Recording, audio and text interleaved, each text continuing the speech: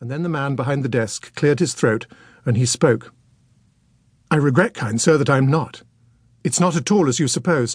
I am, in fact, the governor of the Broadmoor Criminal Lunatic Asylum. Dr. Minor's most certainly here, but he is an inmate. He's been a patient here for more than 20 years. He's our longest-staying resident."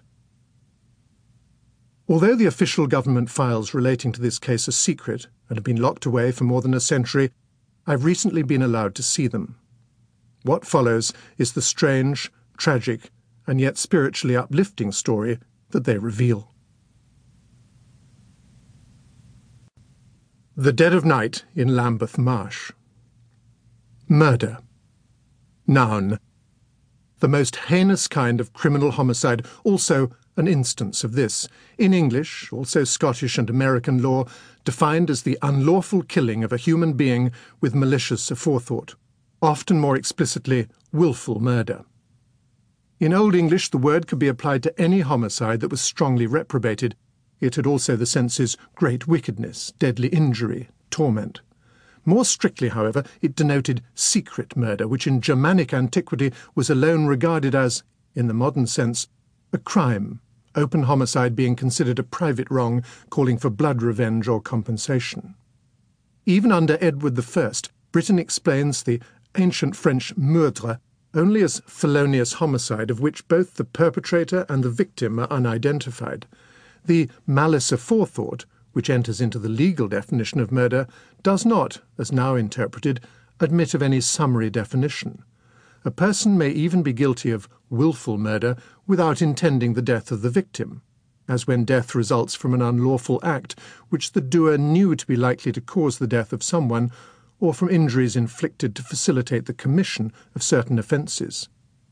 It is essential to murder that the perpetrator be of sound mind, and, in England, though not in Scotland, that death should ensue within a year and a day after the act presumed to have caused it. In British law, no degrees of guilt are recognised in murder. In the US, the law distinguishes murder in the first degree, where there are no mitigating circumstances, and murder in the second degree. In Victorian London, even in a place as louche and notoriously crime-ridden as Lambeth Marsh, the sound of gunshots was a rare event indeed.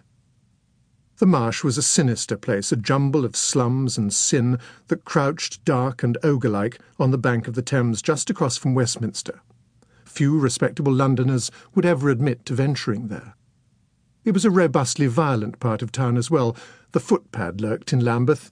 There had once been an outbreak of garrotting, and in every crowded alley were the roughest kinds of pickpocket. Fagin, Bill Sykes, and Oliver Twist would have all seemed quite at home in Victorian Lambeth. This was Dickensian London, writ large. But it was not a place for men with guns.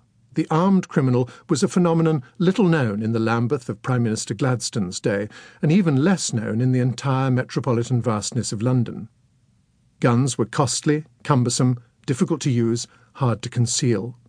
Then, as still today, the use of a firearm in the commission of a crime was thought of as somehow a very un-British act, as something to be written about and recorded as a rarity.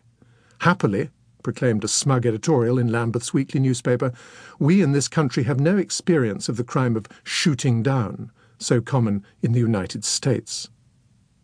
So, when a brief fusillade of 3 revolver shots rang out shortly after 2 o'clock, on the moonlit Saturday morning of February the 17th, 1872, the sound was unimagined, unprecedented, and shocking. The 3 cracks, perhaps there were 4, were loud, very loud, and they echoed through the cold and smokily damp night air. They were heard, and considering their rarity just by chance instantly recognised, by a keen young police constable named Henry Tarrant, then attached to the Southwark Constabulary's L Division. The clocks had only recently struck 2, his notes said later. He was performing with routine languor the duties of the graveyard shift, walking slowly beneath the viaduct arches beside Waterloo railway station, rattling the locks of the shops and cursing the bone-numbing chill. When he heard the shots, Tarrant blew his whistle to alert any colleagues who, he hoped, might be on patrol nearby, and he began to run.